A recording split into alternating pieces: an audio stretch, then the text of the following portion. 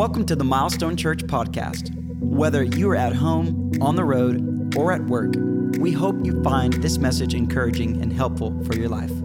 You can watch other messages just like this one on our website at milestonechurch.com/messages. Hey guys, welcome to a special online weekend at Milestone Church. It's my honor to join you today in your living room, in your car, on vacation, or from wherever you're watching from. Our services, they're online every weekend, but this weekend is unique because our entire Keller campus is online only due to the construction activity that's taking place here on site. So it's just us today. No live audience, just you and me. A little quieter here in the room, but I know you're dialed in and you're ready to receive. And good news, like my kids say, I laugh at my own jokes anyway, so it's going to be fun.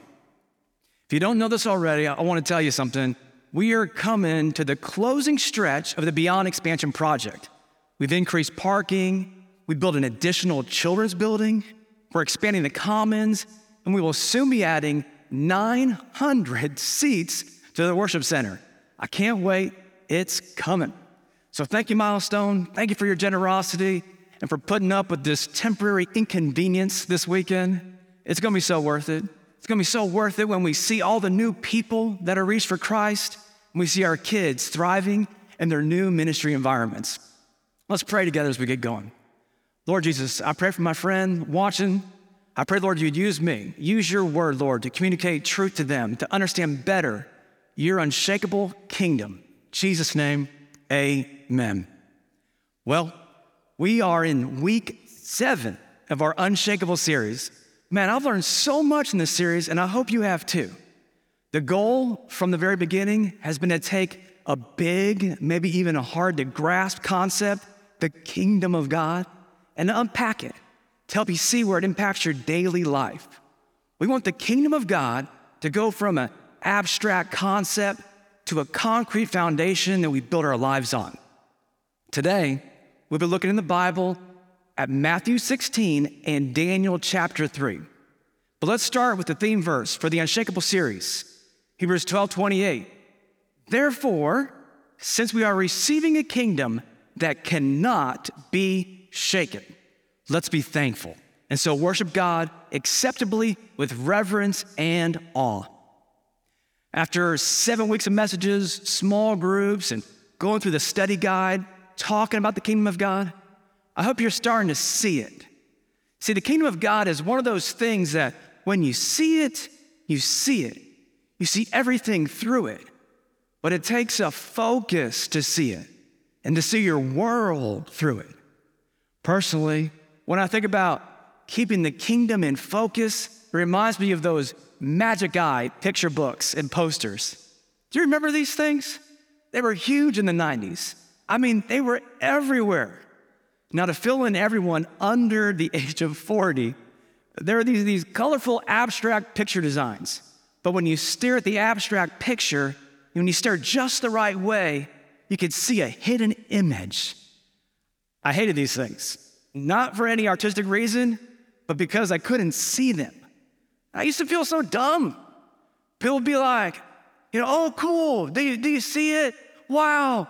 I'd be squinting, I'd be looking, I'd be trying, and then eventually I'd just lie. I'd be like, yeah, I see it. Oh, so cool. Oh, wow. Yeah, you tell me what you see, and I'll tell you what I see. Okay. Yeah, dog. Yeah, big dog. Yeah, big dog. Oh, no, small dog? Oh, yeah, small. I mean, it's bigger than my dog. I never saw it. And when you don't see it, what happens is you become someone's project. The seers start coaching the non-seers. You may have been a seer. You'd say things to me like, pick a fixed point, relax your eyes, stare at the glare, don't look at it, look through it. You're trying too hard. Man, I get so mad. These pictures, they have a scientific name. They're called autostereograms. The inventor found that you can hide a 3-dimensional image behind a 2-dimensional image. And when our stereoipsis kicks in, this 3-dimensional image pops out. Well, it's supposed to, doesn't for me. But catch this with me. In the same way, we as Christians, we have a different way of seeing the world. We don't have a magic eye. We have a kingdom eye that sees through the culture, through the peripheral issues, to see the kingdom pushing through the surface. No matter what is happening around us, no matter how dark, no matter the pressure, we see the unshakable kingdom of God. Since we're all watching online this weekend, our awesome creative team did something special for you and your family. They created our very own hidden image. You can check it out on our website along with other great kids resources. And if you see what it is, somebody please tell me. This week, we are answering the question, how does God's kingdom respond to darkness? We live in a dark culture. I don't know if we can say our culture is darker than other cultures throughout history or darker than biblical times, but there's no question. We're living in a dark culture, and it will try to shake you. For those of you who are already Christians, it's a lot of you watch, and I know the culture tries to shake you up, and we feel it. We feel it when evil is celebrated, Jesus is insulted. We feel it when things that are wrong are said to be right, and things that are right are said to be wrong. We feel it when the things that we deeply value as Christians are devalued by the culture. And probably the biggest one, we feel it when we see the culture impacting our kids, impacting our grandkids. But what we've been learning, and we'll learn more today, is that even in the darkness, there is hope. And there will always be hope in the unshakable kingdom of God. In Matthew chapter 16, Jesus takes his disciples to the darkest place in their culture, a region called Caesarea Philippi. It's located about 40 miles north of the Sea of Galilee. Temples were built at this site, and it was used in all sorts of lewd pagan festivals, vulgar immorality, and even sacrifice. Not just animal sacrifice. I know we have families watching together, so I won't paint the whole picture. I'm talking about dark stuff.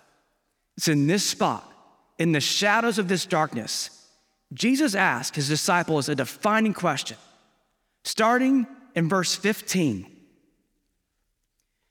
He said to them, "But who do you say that I am?" Simon Peter replied, "You are the Christ, the Son of the living God."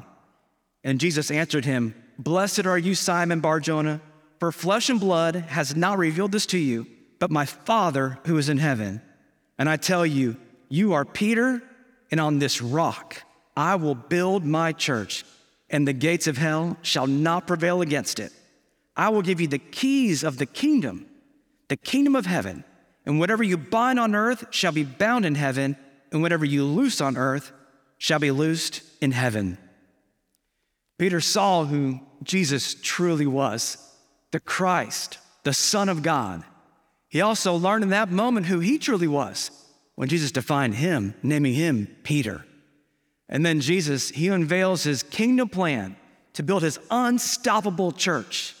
In that setting, it's like Jesus is saying, it may look dark, it may look pretty bad, pretty impossible all around us, but know who I am, know who you are, and see what I'm about to do through my church. Jesus saw the hope of the world that was to come through his church, how his church would push past and push back the darkness. Today, we're answering the question, how does God's kingdom respond to darkness? But I want to make it more personal for you. As a member of God's kingdom, most of you listening are already followers of Jesus, so I want to ask you this. How do you respond to darkness? If you are a Christian and part of God's kingdom here on earth, how do you respond? What's the proper kingdom response to these things that we feel, that offend us, that bother us, that even scare us? As we think about that question, I want us to look in the Bible at an incredible story in the book of Daniel chapter 3. Here we will see the story of 3 young men who stood on their kingdom convictions in the middle of a dark culture. But to catch you up in this story, the Babylonian king, Nebuchadnezzar, he conquers the city of Jerusalem. He then ordered that the sharpest members of the conquered royal family and the nobility, that they be exiled or taken to Babylon. to serve on his court. He basically said, I won, now send the best to come serve me. So 3 of these young studs sent to Babylon were Hananiah, Mishael, and Azariah. But as soon as they got there, they were given Babylonian names. You may recognize them as Shadrach, Meshach, and Abednego. They performed very well in the king's court. They continued to honor God, yet still served this pagan king. In fact, the Bible says God gave them knowledge and understanding, and they were 10 times better than any other officials in the king's service. They were doing well until King Nebuchadnezzar builds a 90-foot idol. That's tall. And here's what he wants. He wants for everyone in the kingdom, when the music plays, to bow down and worship this gigantic idol. And he's excited about it. In Daniel 3, on the big day, the opening dedication, he brings out all of his royal court, the advisors and officials. There's probably a lot of pageantry going on here. It's a big deal. You don't build an 8-story statue overnight. Everybody's coming out to see it. People are probably impressed, talking to each other like, man, this is big. Yeah, it's real big. You see it? It's big. Yeah, big. King Nebuchadnezzar, he's especially excited. All these officials in the VIP section, they're excited. And amongst the officials, Shadrach, Meshach, and Abednego, the administrators of the province of Babylon. That's their official title. So they're up close. They're probably too close. Get too close to this thing. I mean, it's kind of, but can you imagine what they might be feeling? What they might be thinking? How did we get here? How did God let this happen? They conquered our city, destroyed our religious institution, our culture, our customs. They even changed our names. And here we are serving this foreign pagan king and his massive idol. But then it begins. In Daniel 3, verse 4, then the herald loudly proclaimed, nations and people of every language, this is what you're commanded to do. As soon as you hear the sound of the horn, flute, zither, lyre, harp, pipe, and all kinds of music, you must fall down and worship the image of gold that King Nebuchadnezzar has set up. Whoever does not fall down and worship will immediately be thrown into a blazing furnace. Right after he says this, the music starts to play, and everyone just hits the ground. Just a rustle, rumble, as a sea of people collapse to the ground. Everyone's down, except 3 Jewish boys remain standing. They'd already been through a lot of things they didn't like, they didn't agree with, things that insulted their faith. But this stance today was not something they had an opinion about. Since they were young boys, they knew the second commandment in Exodus 20. You shall not make an idol or bow down and worship any idols. This was not a matter of opinion. This was a clear biblical conviction, and they were ready to stand. Of course, there are consequences. There are some haters, other officials who call them out, and the king confronts them for not bowing. He even offers them a second chance. In verse 16, but Shadrach, Meshach, and Abednego replied to him, King Nebuchadnezzar, we do not need to defend ourselves before you in this matter. If we are thrown into the blazing furnace, the God we serve is able to deliver. And he will deliver us from your majesty's hand. But even if he does not, we want you to know, your majesty, that we will not serve your gods or worship the image of gold that you have set up. The king was furious at their response, and immediately he commands for the furnace to be cranked up 7 times hotter and to throw Shadrach, Meshach, and Abednego into the furnace. They threw them in the furnace, but it did not go as expected. In verse 24, then King Nebuchadnezzar leaped to his feet in amazement and asked his advisors, weren't there 3 men that we tied up and threw into the fire? And they replied, certainly, Your Majesty. He said, look, I see 4 men walking around in the fire, unbound and unharmed, and the 4th looks like a son of the gods.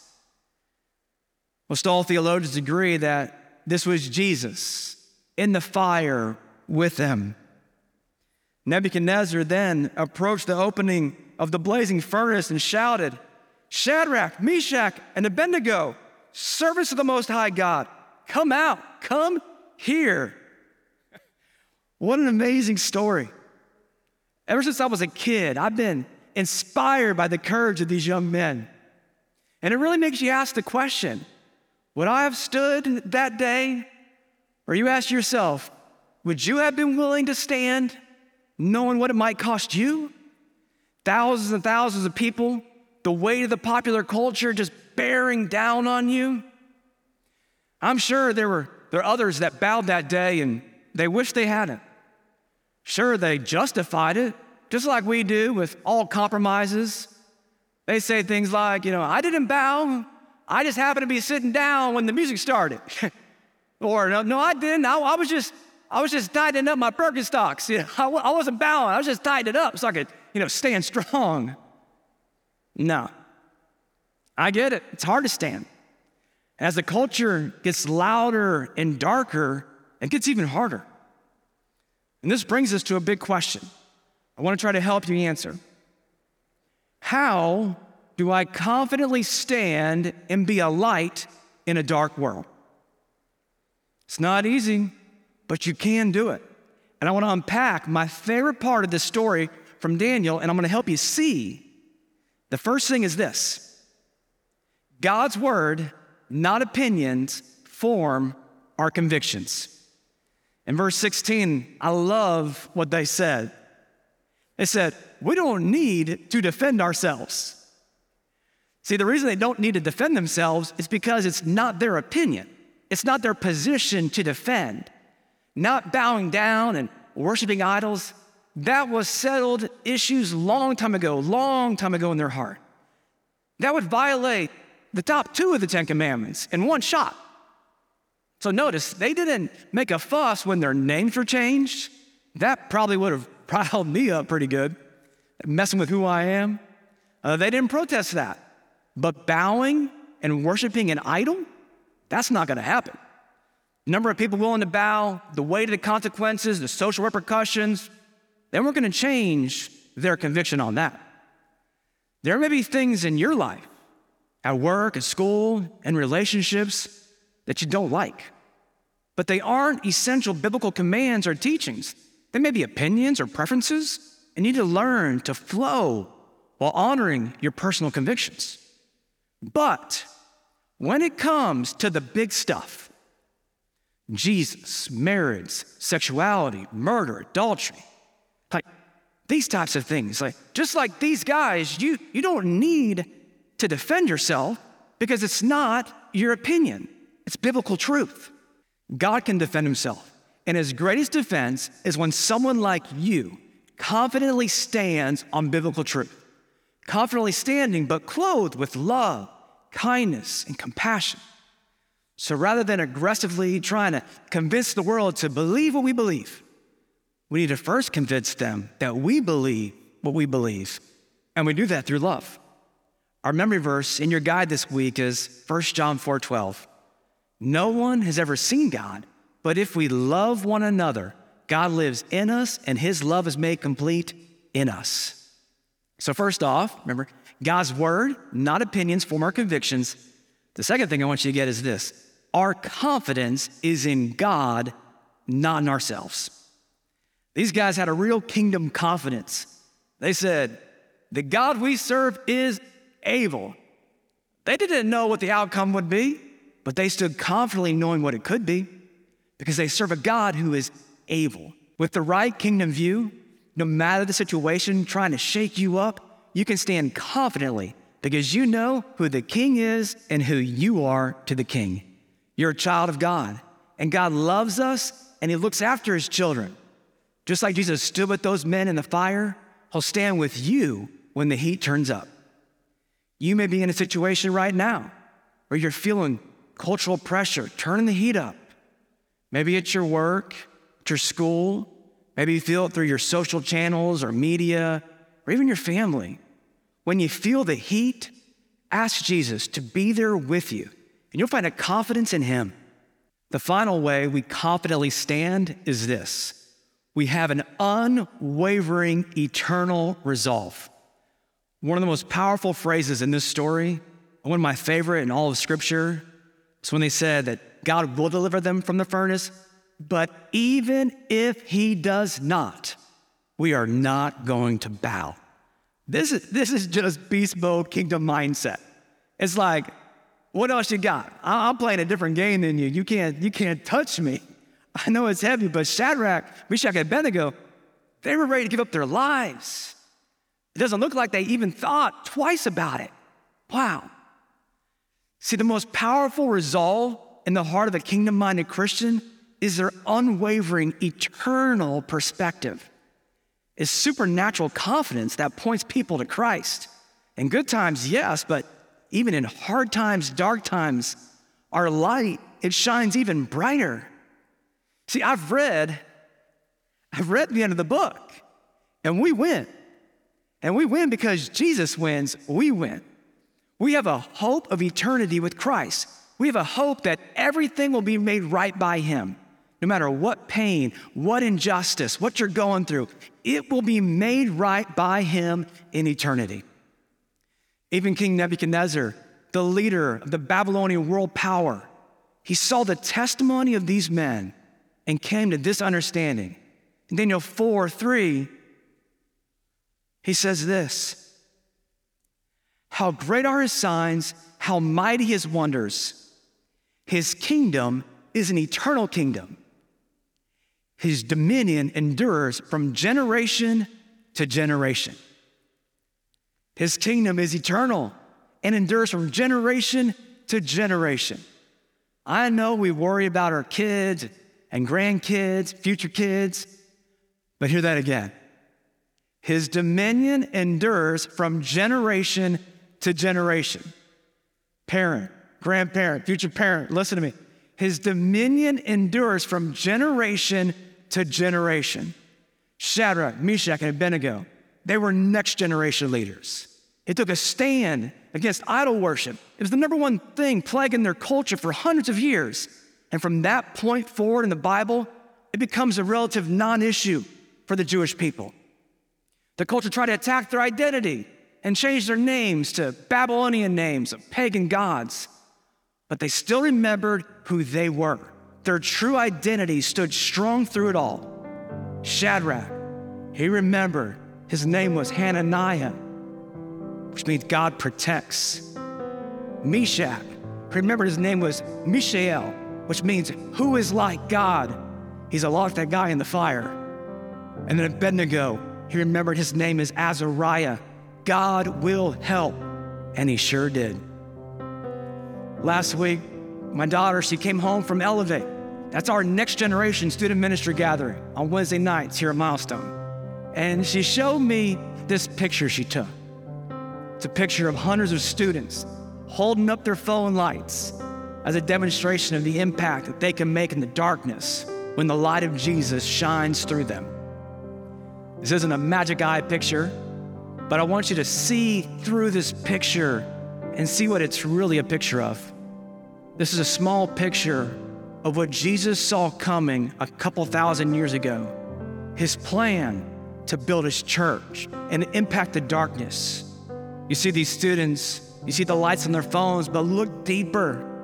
You'll see that these are young people confidently shining the light of Jesus in their generation. Jesus' plan, it also looks like this picture of Jeff and Lindsay.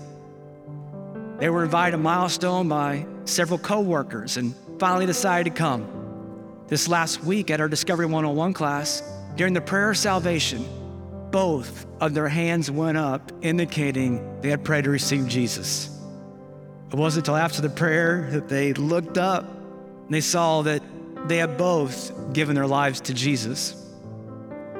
This is how Jesus builds his church and pushes back the darkness. All it takes is one light in the school, in the classroom, on the team, in the friend group. All it takes is a light in the office, in the neighborhood, and the kingdom starts to make an impact. Wherever you are, at least in that place, you can make the difference. You can be the light. Stand confidently and be a light for Jesus. Love, serve, encourage. Be kind, be generous, be gracious. When you do this, I promise, you'll stand out. But when they see you, when they look a little deeper, they'll see Jesus in you. I want to close by reading Jesus' words over you from Matthew chapter 5. He said this, starting here in verse 14. You are the light of the world. A town built on a hill, it cannot be hidden.